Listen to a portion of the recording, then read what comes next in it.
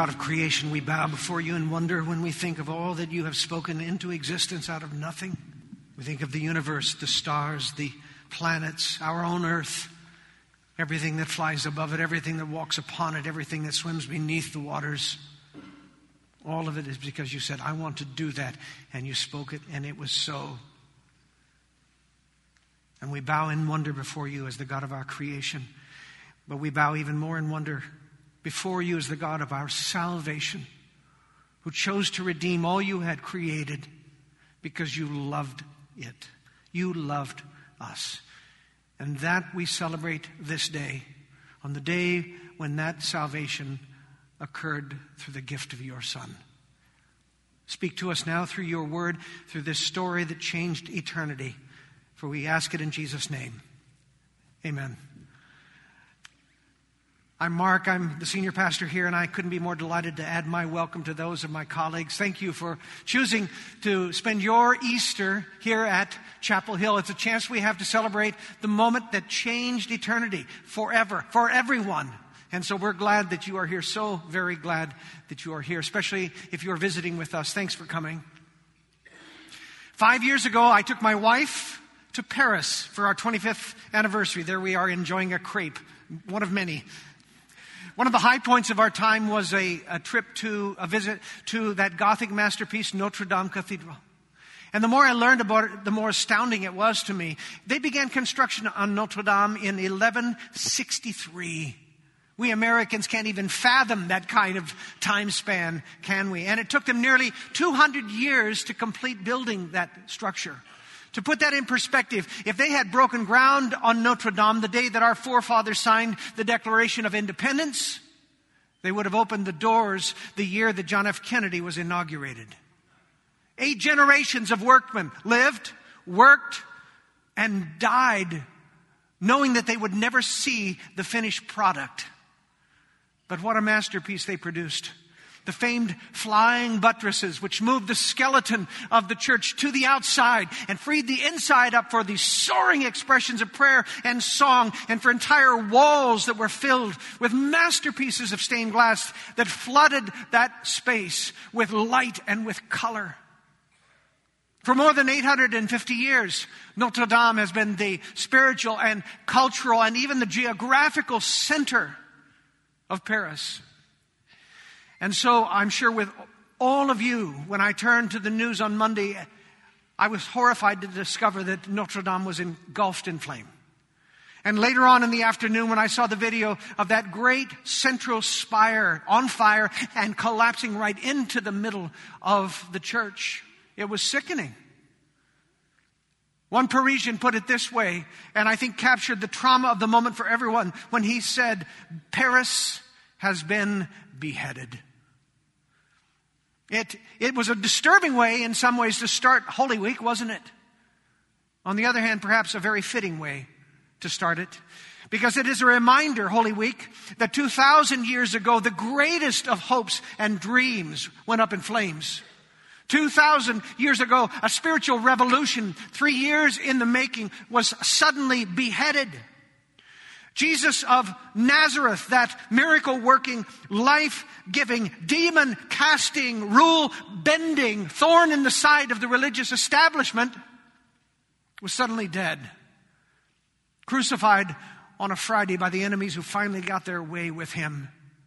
And were it not for the kindness of a rich man named Joseph, Jesus' corpse would have been tossed on the burn pile along with all of the other executed criminals.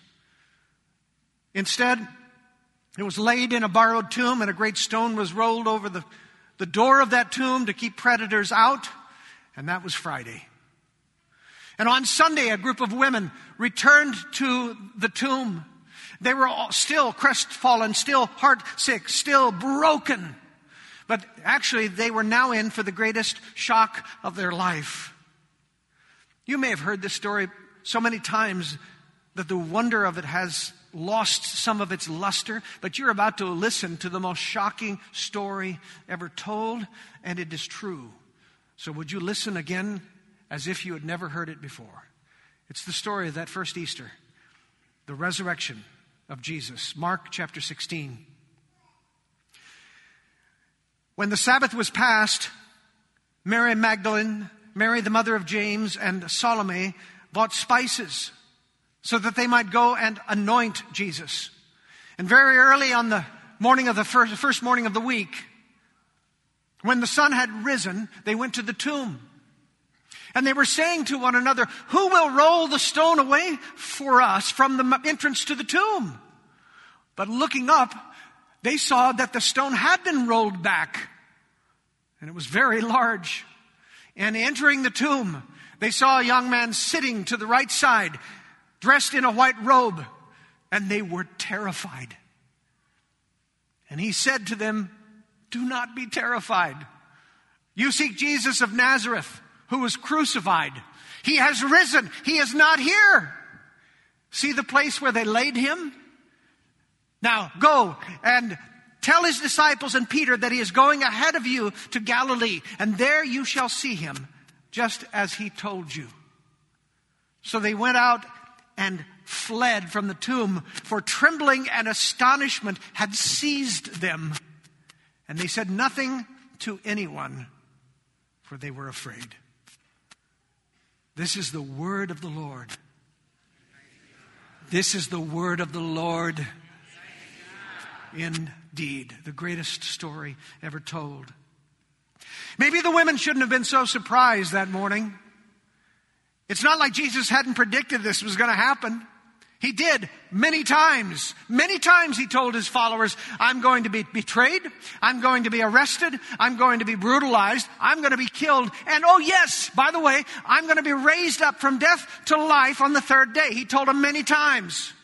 Maybe they shouldn't have been surprised, but perhaps at the time it was just too remarkable. And of course, everything that Jesus did was remarkable. Jesus touched the rotting flesh of lepers and made it smooth as a baby's bottom. Jesus told a man who was paralyzed to stand up and walk, and he obeyed him. Jesus touched deaf ears and made them hear, blind eyes and made them see, a withered arm and made it grow. Jesus spoke to a demon named Legion who had taken up residence inside of a man. He told him, "Vacate that man," and he did and was set free. And he raised people from death to life more than once. A guy named Lazarus, a 12-year-old daughter of a man named Jairus, the young son of a widow in a town called Nain. Jesus taught with power, conviction, passion, wit, like no one had ever taught before. And perhaps most revolutionary of all, Jesus loved the people that society hated. He loved the outcasts, the sinners, the rejects, the tax collectors, the prostitutes, the drunkards, the shepherds. All that society sneered at, Jesus smiled at and welcomed and forgave. I sat this week with a man, tears streaming down his face, as I reminded him that Jesus loved him, that Jesus had forgiven him. No one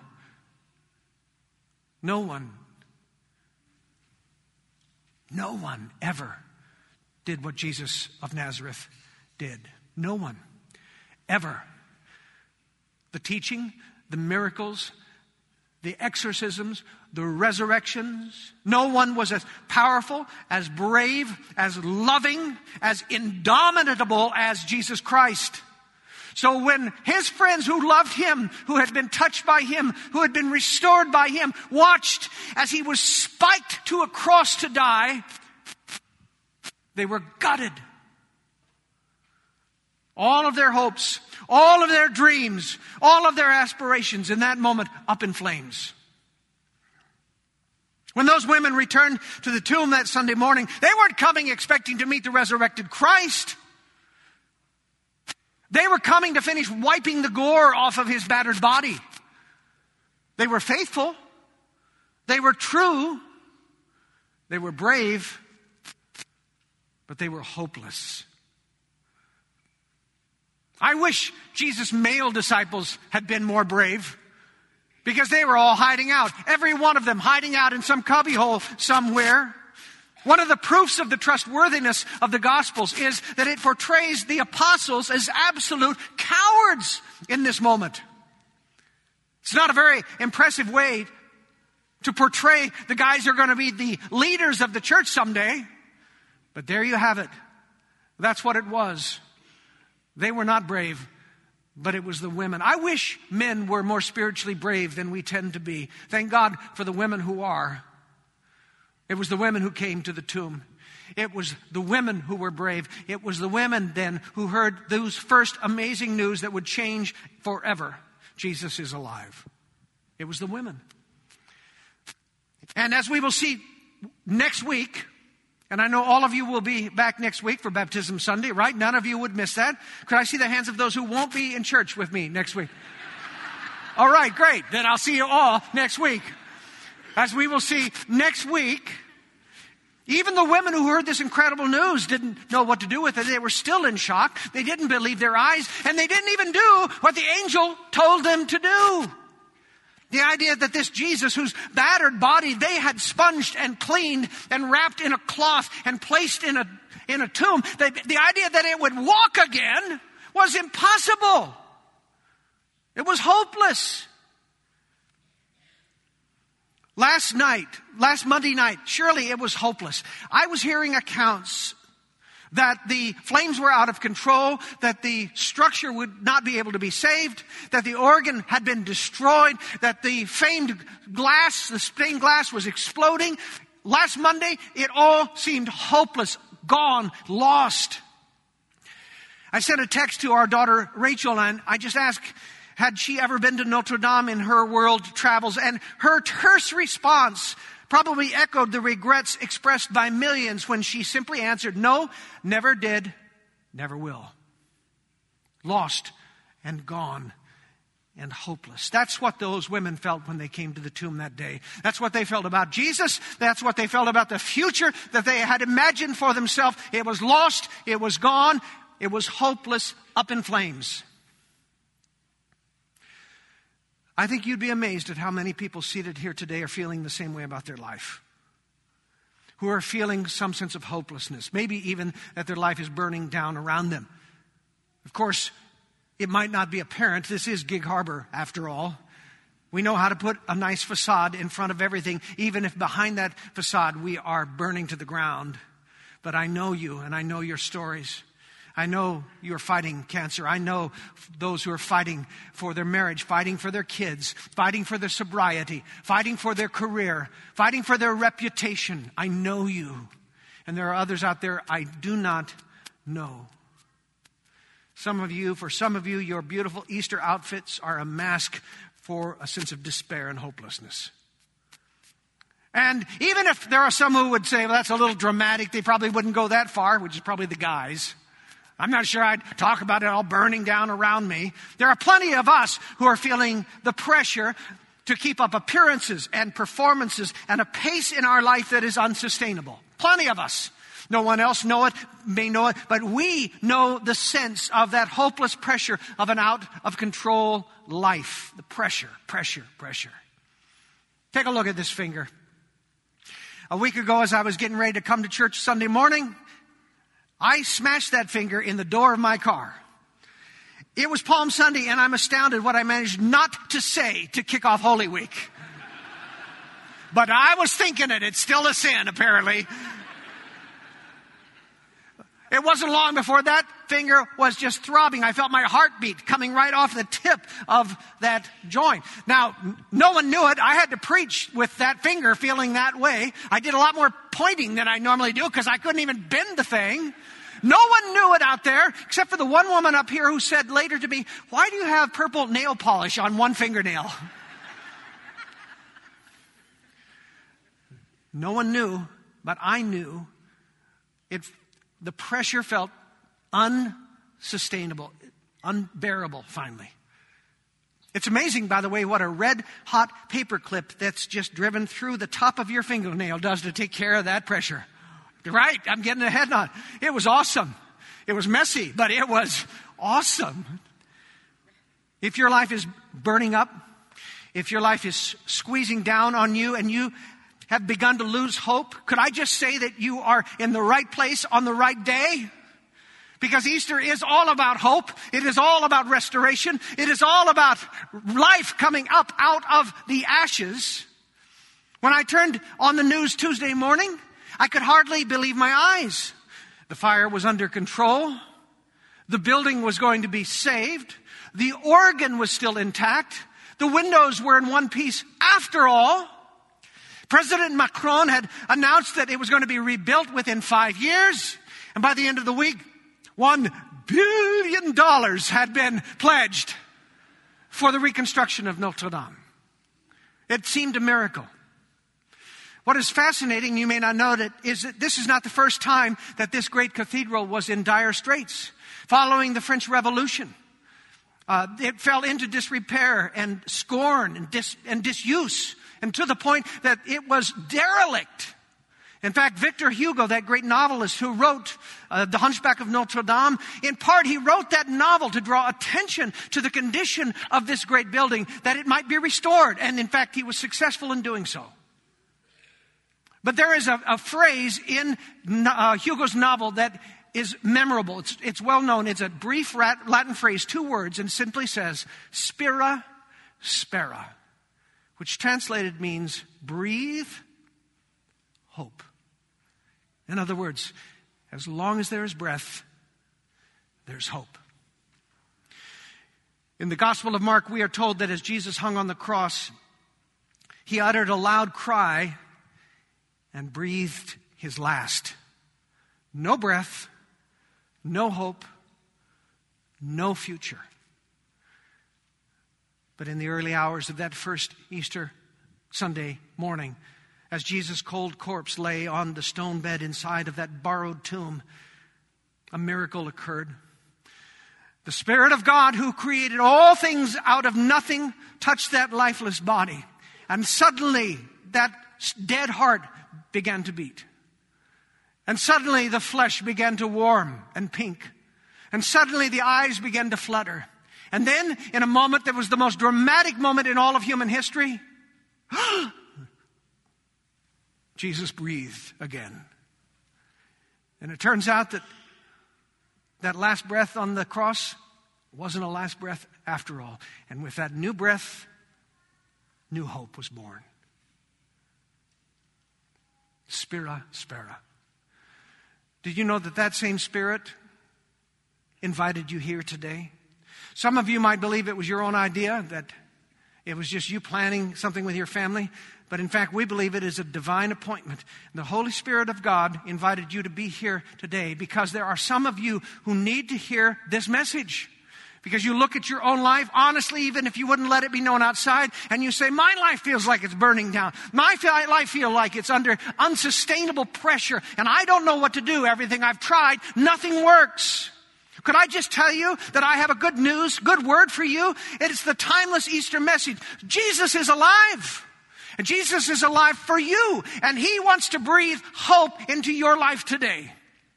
That which feels broken, that which feels derelict, that which feels like it is in ashes, Jesus wants to say, I can do something about that. You let me take it.